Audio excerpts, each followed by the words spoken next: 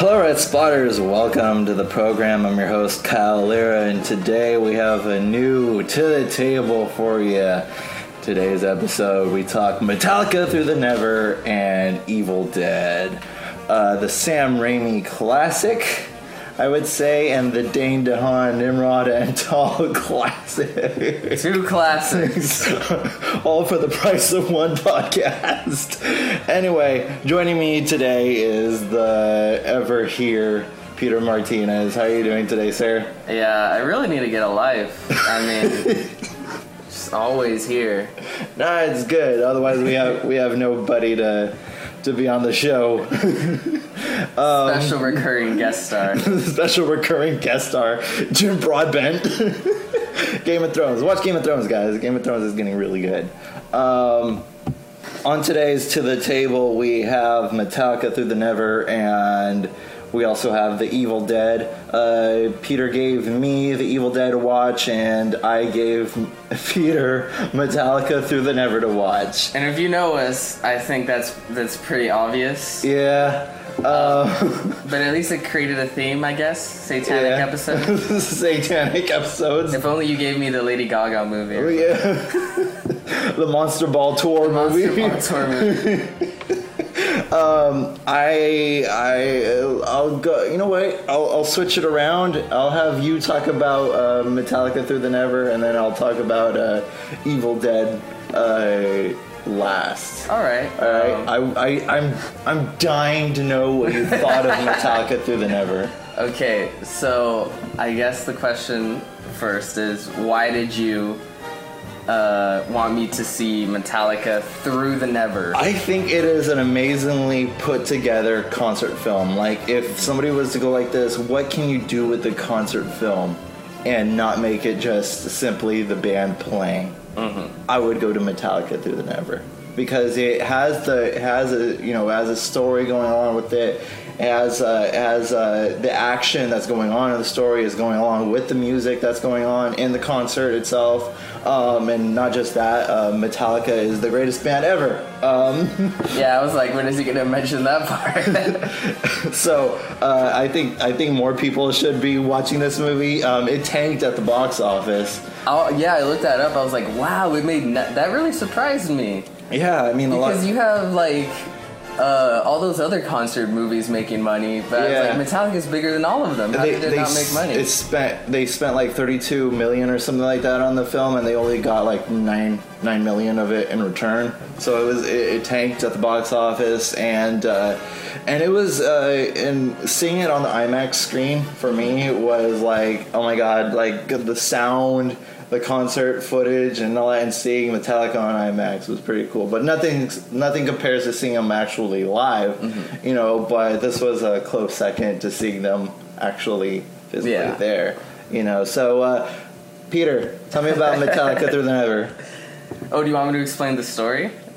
Sure, go ahead. Metallica's they're at this giant concert, just banging it out, mm-hmm. And then we have Dane DeHaan. He's doing shit. He needs. I guess the story originally is he needs to put gas in this truck. Mm-hmm.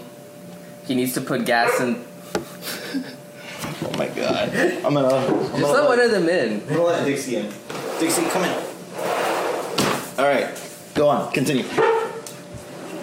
He needs to put gas in this truck, but then it comes about him trying to take the bag back to what's it called? Back to the concert, and it's mm-hmm. basically just like him going through a bunch of weird, visually crazy shit as trying to retrieve this bag. Mm-hmm. This was a difficult movie. Like after I watched it, I was like, how do I review it? Because and then I finally just came down to this analogy. What? For how I think I kind of feel about everything, including the concert movies. I feel like I'm this young guy, and I'm like I don't know about my sexuality. I'm like, am I gay or not? You know?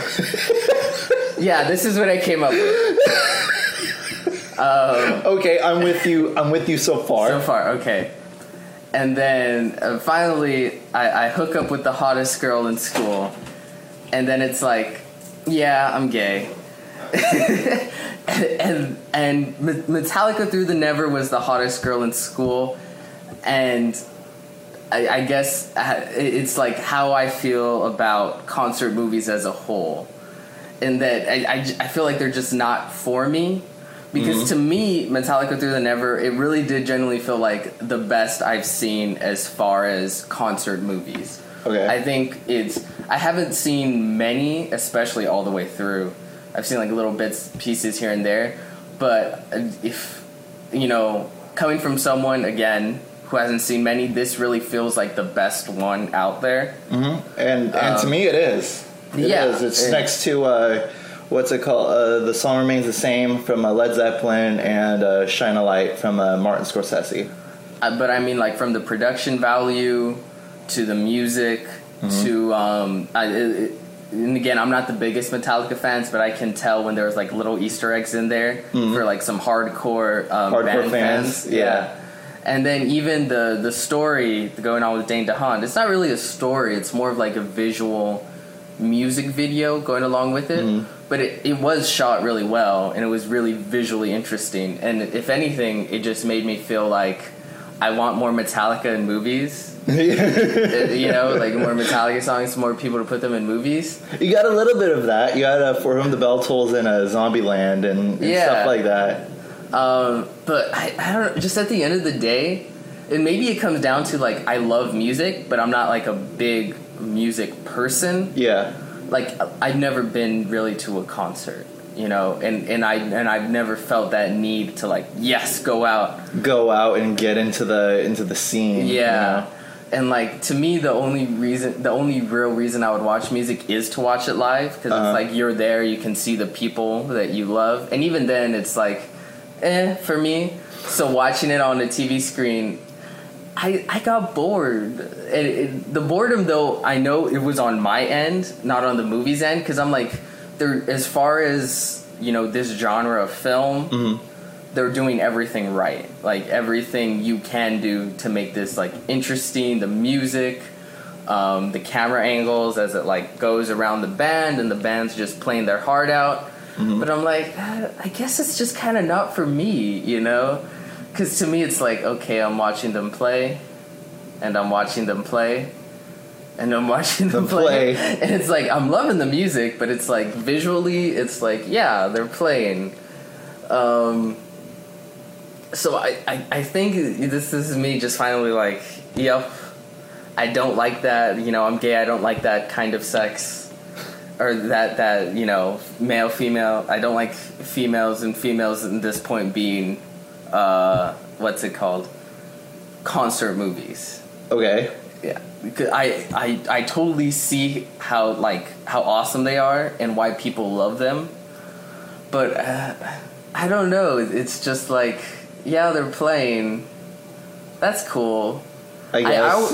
I always perked up a little bit more whenever Dane DeHaan would get on screen, because I'm like, oh, that looks like a movie. So I think that really says something. It's like, the way that Metallica, because they were heavily involved in making this movie, like, you can tell their fingers were all into making the movie. Like, a lot of the band members were like throwing ideas, like, it was Lars's idea that Lars is the drummer, and he was like saying, have the main villain be a horseman type, and so just the way that they threw a lot of ideas to the wall like that. It was they said that for the casual film goer, they'll give less shits about what Metallica is doing and what more Dane DeHaan is doing, and they aptly said that only 25% of the movie was Dane DeHaan and the rest was a concert film. Yeah. And for like a casual film goer, I understand that you want to see more of Dane DeHaan and all that stuff, and more less Metallica. And that's very understandable. But for me, I'm biased in this, unbelievably. When Metallica was there, I was like, yeah, Metallica. But then the story comes in, I'm like this, ooh, this is a nice story, So to me, it really married the two perfectly to me. And I thought that this film definitely superseded what many typical concert movies do, because usually you see them backstage, sipping on wine or some shit like that, and then they go up on stage and do their shit for an hour, and that's the movie. But this one, they really threw it out for the Metallica fans out there. Mm-hmm. You said that there was a bunch of Easter eggs that you saw that could have been. They seemed like they were probably Easter eggs. What did you think were Easter eggs when you saw the movie? The bag. The bag? Because there was a lot of focus on the bag. Like, what is this? And did you see that? Did you stay towards the credits? Yeah, I saw, because they were still playing, so I'm like, okay, well, this is basically the movie, so I just kept watching it. Mm-hmm. It went through the whole credits, which is pretty awesome. I know at the end they zoomed in on the bag, mm-hmm. but I wasn't sure what that meant. I have a feeling there's a lot of theories out there, and I think like the most I guess credible theory is that it's probably Cliff Burton's soul in there. Cliff Burton is the original bassist who unfortunately died while they were touring for the third album. And that song that they were playing, Orion, was their song. Mm-hmm. So you get a little sense of, okay, you get a little bit of that. Mm-hmm. And if I was like a hardcore Metallica fan, like that would be blowing my mind. Like, oh shit, like that's badass. It seems like they probably I'm not too familiar, but they might have recreated their album covers. Yeah, they did. Okay. For example, when they played the song "Ride the Lightning," all right, that's a title track of their album called "Ride the Lightning," and that's about a guy who gets sent to the electric chair without any reason or rhyme, mm-hmm. and they flick the switch and that's it. You see on the cover an electric chair with a bunch of lightning going towards the chair, and that's why they call it "Ride the Lightning."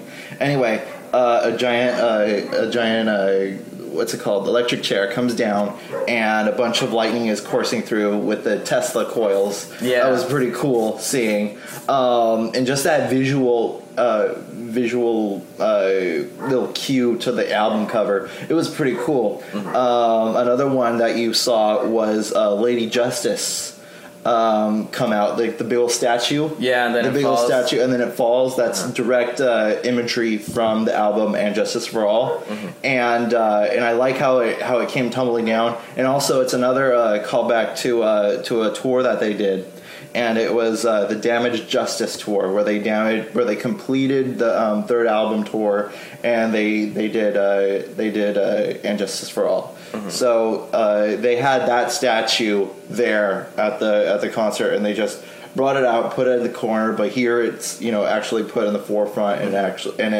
falls apart. It tumbles down, and that was pretty cool. They put. Imagine if one of them hit like the drummer or something like that. And I was because there were certain things in the film where I'm like, okay, that's probably staged, and I was like, I guess. It tumbling down, it was obviously staged, but I was like, did they do this during the concert? Because like a piece got dangerously close to the drummer, and I was like, oh boy, like how many times did they practice this before? I saw the behind the scenes, and what it was is that they put nets around. You don't see it, but there was nets definitely around to capture all the loose pieces and all that stuff. So they definitely took safety precautions, especially when they did Ride the Lightning, because Tesla coils were involved. They had to switch from digital because the digital all the digital stuff got warped in on that shit. And it also because they were running via wireless. It shocked Kirk Hammett one time. Oh, really? Yeah. So they're like, okay, we got to switch to analog for this one song. So they switched to analog, and they did everything manually. Which I think that Ride the Lightning song version is the best sounding, because they switched to analog, instead of digital. But I think that a lot of a lot of cool things like for Master of Puppets, they brought out the crosses out from the stage. There were songs that like there are songs that everyone knows, like One. Yeah. When they had the helicopter fire. I was like, that's a cool visual, like, because that looks real, and it's like. Yeah, all the stuff on the stage. And they're obviously doing it with like lights and like puffs of smoke. But and then they had like the soldiers in the background, and that was pretty cool. Enter Sandman, there was the flaming guy. Yeah. And that flaming guy is also an Easter egg for those who've been following the band since the 90s. And the flaming guy has been part of the show in the 90s, and so they brought it back. And there was headlines where it was like, a guy got caught, a techie got burnt on fire. See, that was one of the things where I'm like, okay, that's obviously staged. Yeah. But they're making it seem real. Yeah, but the good people of Vancouver, that's where the thing was filmed. The good people of Vancouver didn't know that it was staged. Yeah. So they were like, newspaper guys, this guy got burnt. They're probably like, this is awesome. This is awesome. But he got burnt. And so there was like headlines saying that techie got caught on fire on Metallica, not knowing that it was staged. So I also thought it was funny. He's like, he's all right. Let's keep playing. Yeah. Like, that should have been obvious. Like, yeah, everything's fine. Yeah. Another thing that was cool was like when they went minimalistic. And they were all around each other, and they played the final song, "Hit the Lights," which is the first song of that they ever made. And they played it at the end of the movie, and that was pretty cool. And he's like, "Oh, it's like being in the garage again." And I you get kind of like a band sentimentality thing. What did you think about the action pieces that were going on with following Dane DeHaan's adventure? They didn't make sense. But I don't think they needed to. Mm-hmm. I don't think that was the point. It was just more of like the invoking feelings to go along with the song, and just more visual splendor, if you will. I don't know, but they were shot really well. There was like, this looks really cool, and that's surprising to me for what's it called, a concert movie. So I'm like, cinematography is maybe not the thing they're most important, the thing they're thinking about the most. Yeah. When it came to these sections, but no, they did a really good job, and it gave it a nice visual style. And again, when that's overplaying like some of the songs, I'm thinking like, yeah, I wish Metallica songs made it into more movies, because this is great. It definitely feels it like when they got to like the cyanide part, and again another Easter egg. You saw the coffins up on the thing. That's taken from the album cover of Death Magnetic, which the songs come from. And then you see cyanide, and you see the riot going on, and that was a pretty cool visual. What else is there to talk about the movie? The players themselves, I guess. Great acting. No, they did great. I know it's hard to discuss a lot of things, mainly because it's like there's music, and then that's the movie. Yeah. And I think that's kind of where it loses me some. And I know I'm very much in the minority in this, because I know there's a lot of people who just like, they'll just go on their laptop or on their phone, and they'll just bring up music videos and watch them along with the music. Yeah. And I know that's big with like most people. And and for me, it's like I can appreciate a good music video, but mostly like watching them play live, and I'm just kind of like, well, unless I'm there, it's like, what's the point? What's the point? But I'm sure compared to you already do like this kind of, because you have seen other concert movies in theaters. Yeah, I've seen what's it called? I've seen Shine a Light, the Rolling Stones movie, and that was my introduction to the Stones, and that was pretty cool. That was a Martin Scorsese directed one. And in between songs, like when an artist was featured in a song, they cut to like old recordings, old footage of them like talking about what it's like to be in the Stones, or what it's like to like music and shit like that. And so that was definitely a key element into making Through the Never, So I think that Yeah, I've never seen that specific. Yeah. I've never seen that specific not music video, concert movie. And there are several ones probably that other people hold in higher regard. But me personally, just looking at this, I'm like, yeah, everything you would probably want out of a concert movie is right here. Mm-hmm. And especially if you're a huge fan of the band. And Metallica's pretty big, pretty famous. That's most people. So I definitely think it's a good movie, especially a pretty great concert movie, if not the best of its kind. Again, my opinion kind of means very little on that because I haven't really seen any. Yeah. But which I should probably give you the Rolling Stones Shine a Light. Shine a Light. It has some cool people in there like Christina Aguilera and Jack White. So there's more of a variety. It's not just the Stones. No, but overall, I do think it's a really good movie. I just at the end of the day, I'm starting to think like, maybe this genre just isn't for me, and that's a little weird because I kind of like every genre of film. Yeah. But to me, this is just more of like, I don't know. Like I said, at the end of the day, I would, if there was a Metallica concert and there was like an opportunity for me to be there, it's like, oh, cool, awesome. They're in a heartbeat. See them live, great. See them in the theater, I'd probably get bored, So it's more of my personal preference than really the movie. But when they did play the hits like One or Inner Salmon or anything like that. I was there, I was with it. I was like, okay, this is cool. Okay. That's why I know everything about this, I was like, this is great. It's if only I was a Metallica fan, it would be even greater. And if only I was like a bigger music fan in general. Yeah. I think if I was a bigger music fan, it would be easier for me to just get into, just even if it was a band I didn't know, it's like, but the music itself is enough to pull me in, and the artists playing, seeing them.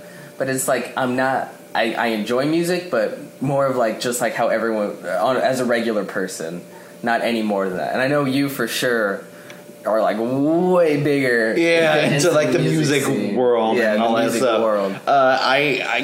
To me, I'm biased. I've said it before, but I really enjoyed Through the Never, and I saw it.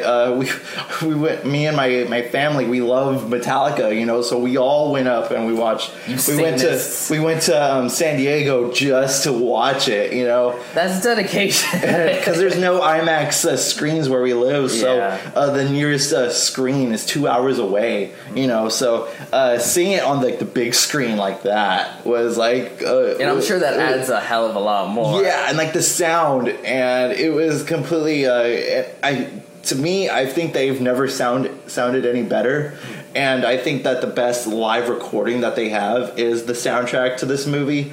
It's just the live recordings, and but to me, I think that there's a lot of cool elements, like all the Easter eggs, like the electric chair, the statue, Lady Justice statue, and all that stuff. I will say this, like, it is kind of depressing to me, because even though this might not be my cup of tea, I'm glad that it's out there, and I'm glad that people, this type of genre of film is out there, and people are taking advantage of enjoying it, and it bums me out that it a band and the people that made this really put a lot of effort in, and it got no money back. When I see all kinds of other concert movie Justin films, Bieber, Never Say Never, and they just look so lazy. It was just shoot the concert and that's it. But here they actually put a story element into it. They really attempt to give you something special, and it kind of bums me out that they didn't make their money. They made these specific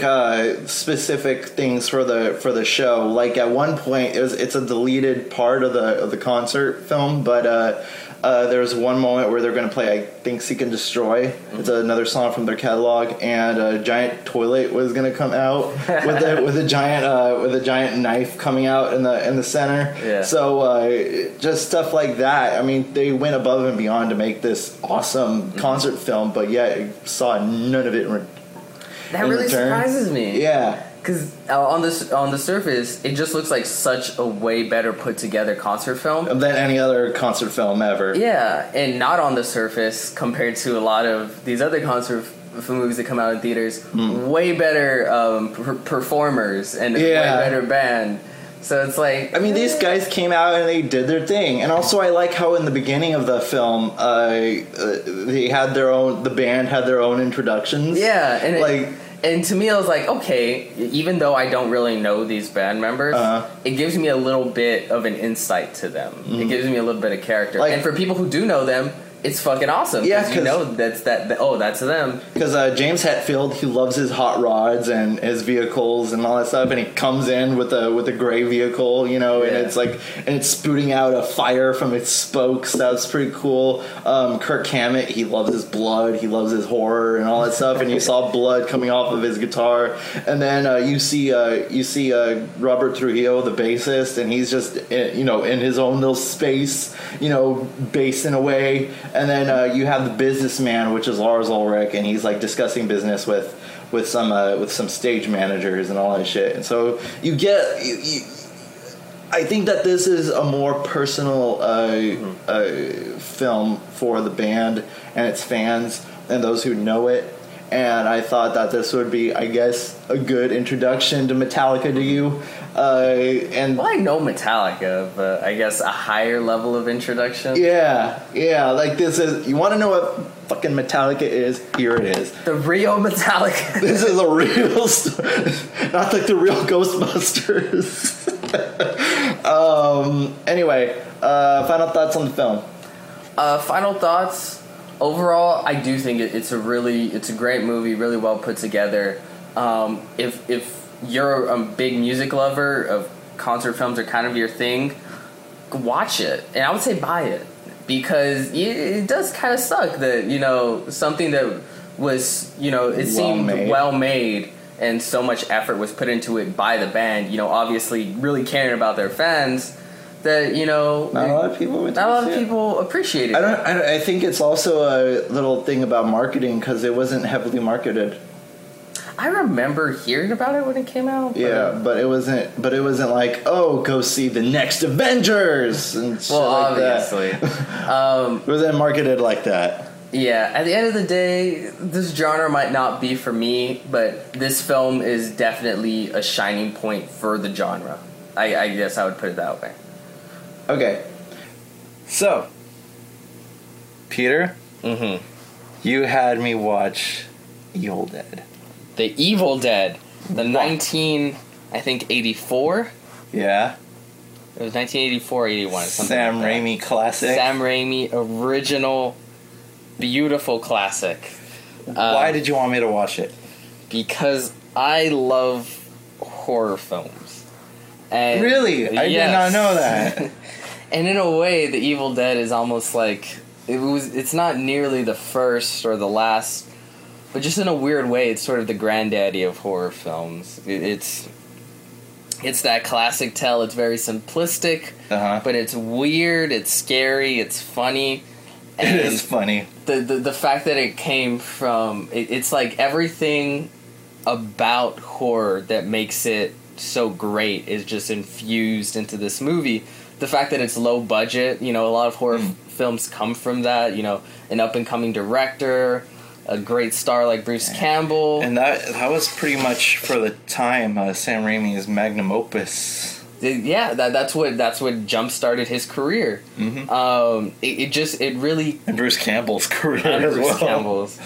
It really covers the gambit on, like, everything that makes horror so fun and interesting. The suspense, the gore, the cheap scares, the not so cheap scares, the silliness of it, but also the serious scare, the real horror behind it.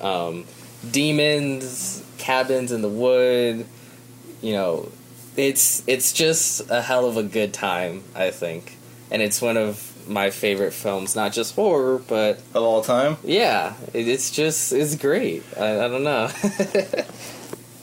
But so I'm interested. I understand it's sort of a weird thing to come into all these years later. Yeah. How did you feel? I'm sure there's a wide range of emotions. I get that this movie was made in the 80s. Okay. Oh, really? I get that this movie was made in the 80s, so I put that with the mindset we're watching this movie. It was...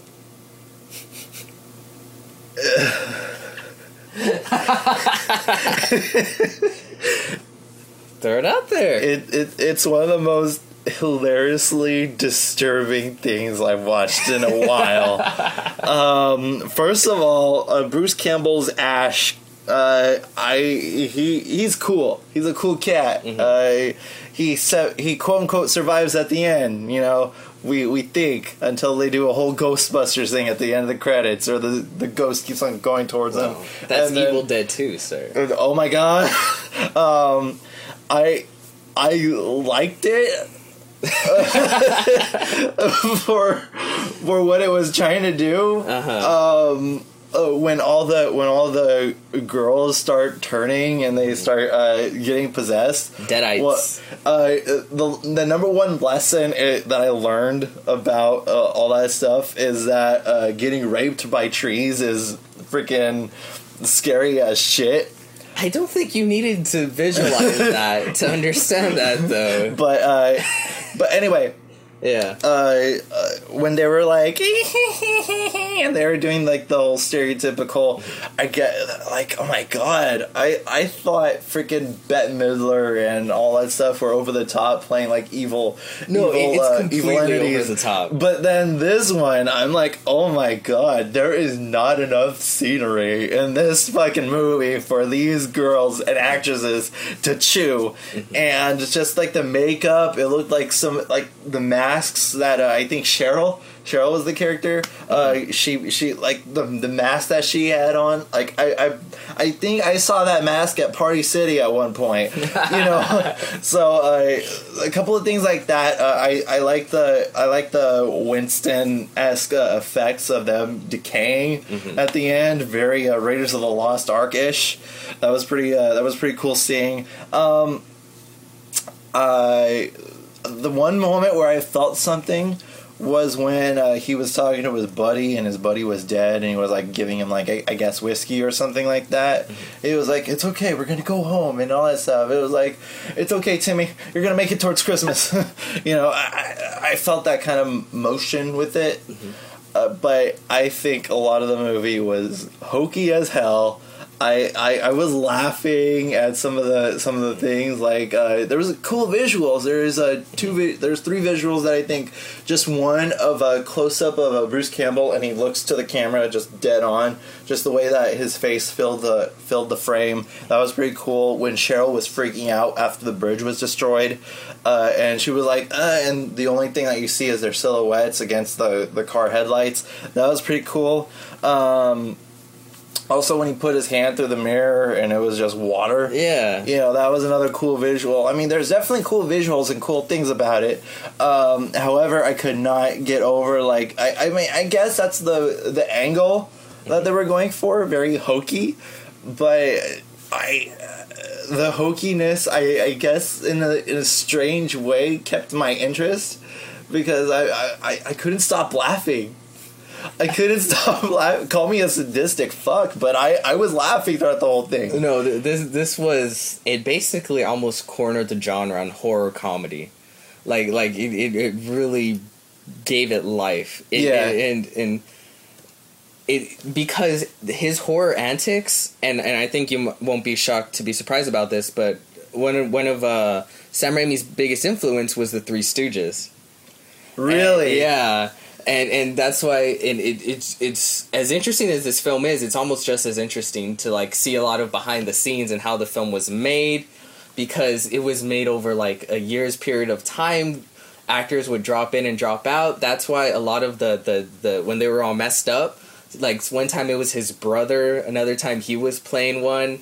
It was a very dangerous set when they broke the window, because they were first time filmmakers. They didn't know what they were doing. They literally broke the window, like smashed the camera against the window.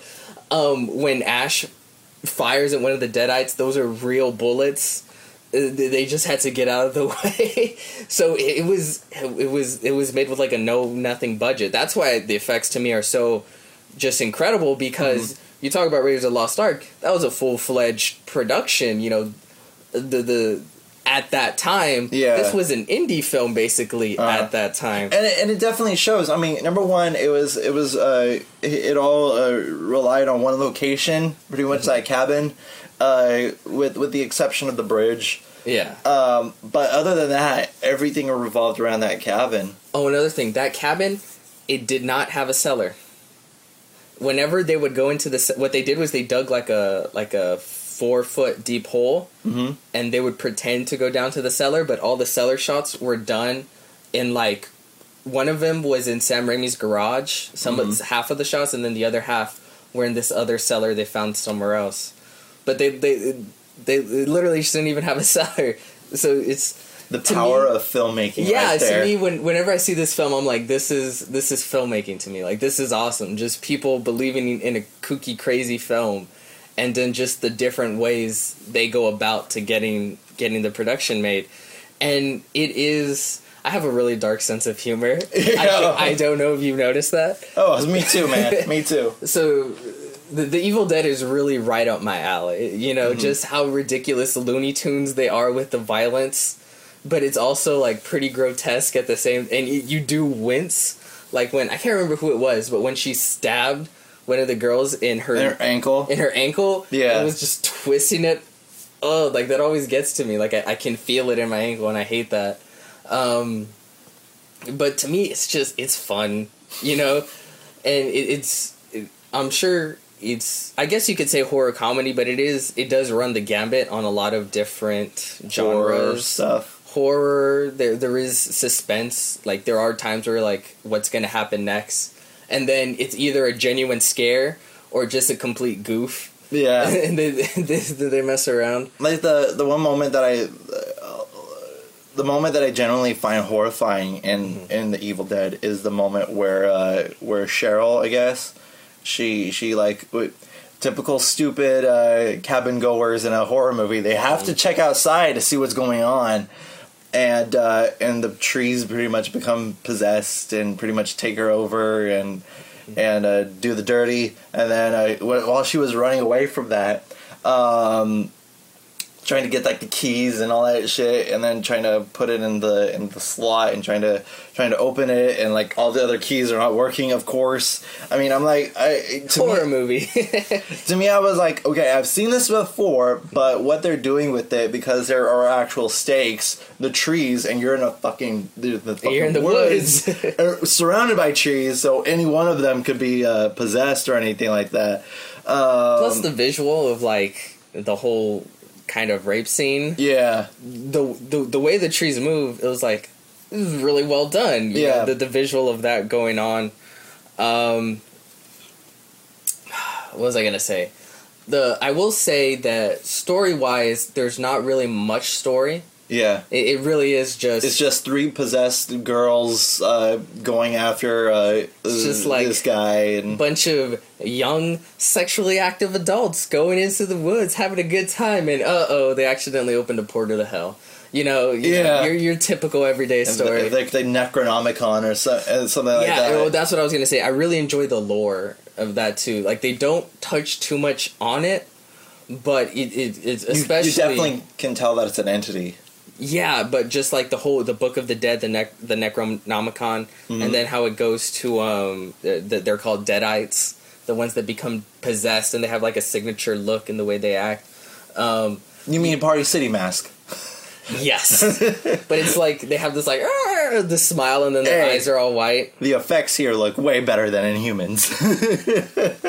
These effects are amazing to me. No, but there's another thing that was dangerous. One of the Deadites, whenever they would put like their eyes where they're all white, there were contacts, and they were so thick that they literally couldn't see through them. So when they're running at the actors with a real knife, trying to stab at them, they are blind. So the actors, Ash had to really stop them and really do that. And there's a couple of cuts and bruises on them that were real because they had to do it real.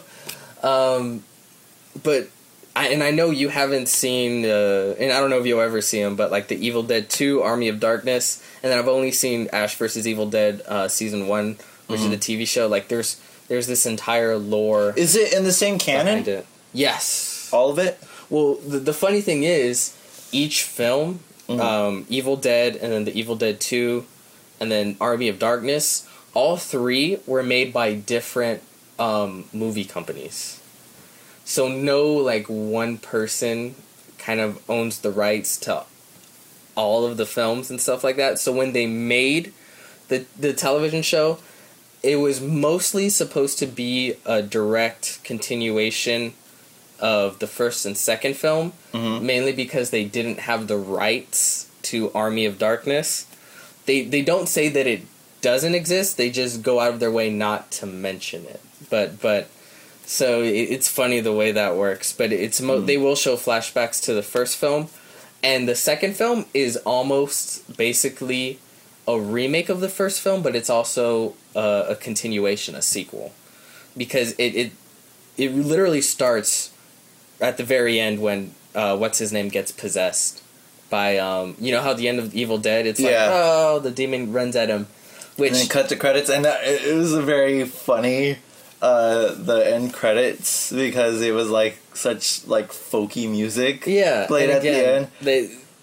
It's supposed to have a sense of humor. Like, I know some people who might not get it, they watch it the first time and they're like, this is terrible, like, I'm laughing, this isn't a good horror film. They're like, no, like, that's kind of the whole point.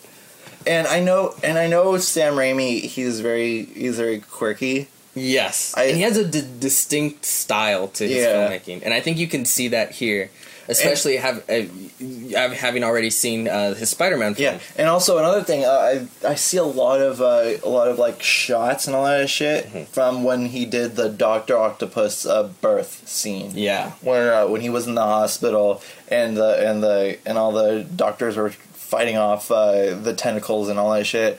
That very felt like I was watching some of the shots in Evil Dead. I'm like this, Spider-Man 2, Spider-Man 2, Spider-Man 2. Like, a lot of those, like, camera zooms into the face and like, screaming. And then especially the way things are lit, like, it's very obvious that they have lights, like, underneath to create shadows and stuff like that. Like, the very obvious, like, stylistic lighting.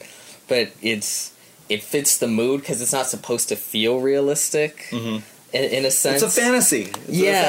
So I don't know. To me, it's just fun as hell. It's a fun as hell thrill ride. It is a fun as hell thrill ride. Do you have any negatives? Because I'm pretty sure you have to have negatives because it's. I don't. To me, it's the same reason why I'm so frustrated with Alien Covenant. Because of everybody is so fucking stupid. Yeah. The whole reason why this whole thing goes on is because Cheryl fucking steps outside when, when if something's out there, you stay the fucking side, that's where you're safe. And no, she has to step outside. Hello, is something wrong? And then all the decisions that everybody makes after that, like, oh, you're gonna bring the scary demon inside. You're not gonna try and kill the demon, So, and keeping the demon in the like the basement or something like that. That was fucking bullshit. I'm like, okay, you keep her outside. Keep her outside. Kill her outside. Bury her and shit like that. You'll be done. You'll be all done. But no. They're fucking stupid ass people. To me, it has nothing to do with like visuals or style about the movie. It's just the fucking characters themselves. Ash is pretty cool. Everyone else is kind of fodder, but everybody else they don't have much of a character. Is there to die? Yeah, pretty much, and that kind of pisses me off because I'm like, when his girlfriend dies, I know nothing other than he gives her a necklace out of that one scene. Yeah, that's the only thing you get. So I don't really give a shit about these. I'm just like, kill him and all this stuff. So I felt very like, I guess like nuanced when watching the movie. I was like, okay, what's the next scene? What's the next kill? What's the next scare? Which is a really huge detriment to the film. But other than that, I think that it is a very stylistically pleasing movie. If you're finicky towards blood, don't watch this movie at all, because this is a bloody fucking movie. I say do watch it. Get over it. A lot of cool shots, like I said, the one where Cheryl is going all nuts and shit like that when she sees the bridge damaged by the trees, and then you see Ash trying to comfort her, and all you see is the silhouettes of the thing. I was like, that is damn beautiful. That is Sam Raimi, mwah, beautiful. A lot of things, but yeah, I don't love it per se. But I don't hate it or dislike it either. I will say this about your negatives. I think there's a difference, though. Right. Compared to Alien Covenant. Alien Covenant, they are full-grown, extreme adult scientists on a mission, sent specifically for certain reasons. And then they pretty much divert their situation because they heard a John Denver song. And they're stupid, the typical stupid horny teenagers, doing stupid things, and it's easier to chew, and also just the fact that, like, I kind of like those classic horror movie tropes, those throw ups, the not literal throw, but like the shout outs to those kind of things, like I recently saw Annabelle, and it didn't break the mold in any way. Like, it's very much like you have it's the story from the scares, it's everything you've seen before, but it was aesthetically pleasing to you, and the horrors were actually genuine. The execution, I think, is what sells it, and I think that's sort of the same way I feel about with the Evil Dead. Yeah, the execution sells it. So, like, when they're acting like stupid teenagers, to me, it's sort of like... Okay, this is a typical horror movie checkpoint. Yeah, and I fall in love with those kind of tropes. And also, what was I going to say? Oh, yeah, I do totally get, like, the other characters not getting much of anything. But to me, it was... The character you're always supposed to care about is Ash. He's the one you start with. He's your hero of the movie. And in the second one, it's basically just him for like 90% of the movie, and I kind of feel that's the way this movie was too. It's just they were there to get his friends, they were just there to die, kills and everything. But because the film is supposed to be like these Looney Tunes horror joyride, it's like, yeah, like my emotional connection was to Ash, and if he was the only one, that's fine. And I had to do this movie twice. I had to watch it. I had to watch it twice just to get the feel to it. I'm like, okay, let me watch it, because I watched it a few days ago when I let my mind digest what I just saw, and then I'm like, okay, let me watch it again, see if my emotions changed to it. And nope, it didn't. But I definitely see why you love it. And I guess that's the same thing for Metallica Through the Never. You see why I love the movie. Also, that whole like demon vision shot where it's like running. Sam Raimi basically he created that. Like everything you see everything after that is because of that. It started with Evil Dead.